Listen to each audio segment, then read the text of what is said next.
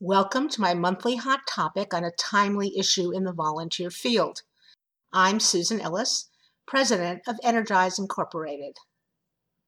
Inform and surprise everyone about volunteers. A consistent and persistent theme for me since I began writing and giving presentations in the 1970s to today is the importance of recording and reporting significant information about volunteer service. Even though the first edition of our book, Proof Positive, detailed keeping records on volunteers using paper and pens, quaint notion, right? The essence of our advice has been remarkably easy to keep current, even if computers and online access to data have radically changed how we maintain those records. But for all the technical progress and available software, the sad fact is that most organizations are woefully underinformed about their volunteers and what they do. What we do not measure, we do not value. What we cannot describe, we do not understand. What we never question or discuss becomes invisible. These are strong statements, but I believe they summarize all too well the way that volunteers are ignored by organizational leaders with the assistance of leaders of volunteer resources who only provide minimal information about volunteer engagement. In the United States, July 4th is Independence Day. It celebrates the end of a struggle for recognition and the start of a new way of looking at ourselves. This July hot topic is not about hand-wringing and assigning blame. It's about creating fireworks that capture delighted attention. Here's how. 1. Don't wait to be asked. Just because no one has requested information does not mean there's no responsibility to report it. The leader of volunteers is the only person who sees the full picture and has the facts about volunteers. Paid staff only know a little about the volunteers with whom they come in contact. Volunteers only know what they see when they do their work, which really leaves those who work in the field or online out of the loop. And administrators may only chance upon volunteers in the hallway or once a year at a recognition event. If you are not already providing monthly or quarterly reports, start now. If what you have been asked to report is limited information, head count, hours served, keep giving that data, but add more important stuff. 2. Illuminate the situation. Statistics need interpretation, and that requires context, especially if the busy person reading your report is not fully aware of what volunteers are doing and really only wants to see quick facts. Avoid grand totals because they obscure what's important. Okay, so you currently have 326 volunteers. What does that mean? Are they the same 326 that you reported a year ago? Assuming some turnover, did the best volunteers stay or go, for good reasons or bad? Did you bring in new volunteers who strengthened the talent pool?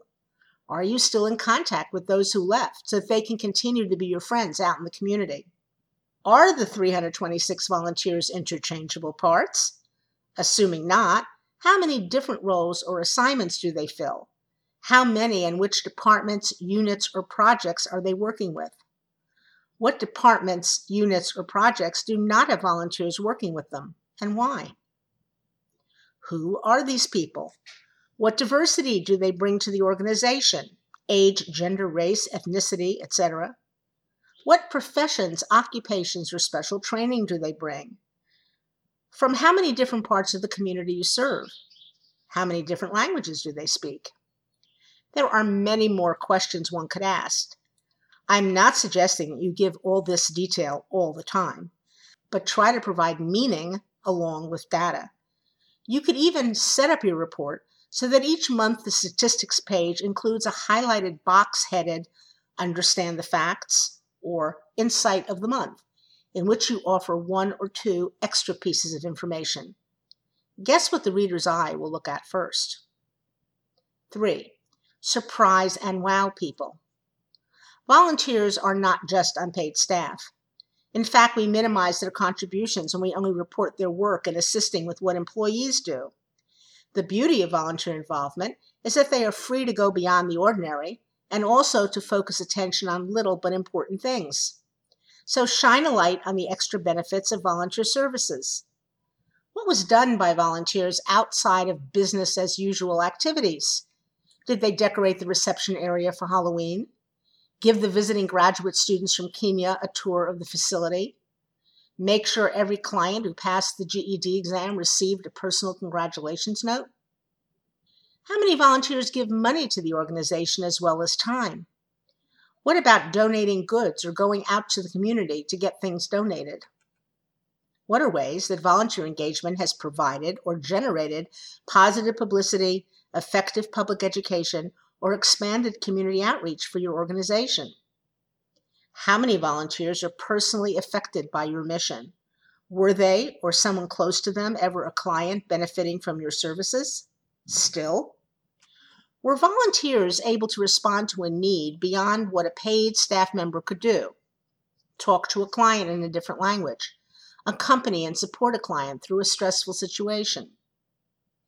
It's also fair to report on the work of the volunteer office itself and the ways in which it contributes to volunteer success.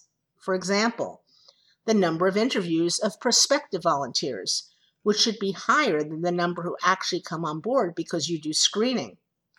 Community relations activities, from recruitment outreach to attending neighborhood meetings conducted by your office. The number and type of special requests handled by volunteers.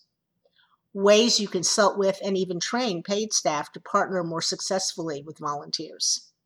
The fact that you screen adequately, represent the organization to the public, and assist many levels of staff adds to the proof that volunteer services is an asset worth supporting. 4. Spark new ideas. Reports are not just end-of-term report cards. They are documents to assess performance and then enable planning for what comes next. So use the facts to open new conversations. Look at how new volunteers first make contact. Through online volunteer opportunity sites, corporate volunteer programs, schools, civic groups. What types of community partnerships have been formed, such as a liaison with a nearby church youth group or the local bank branch? Does this open any doors to other types of collaboration opportunities?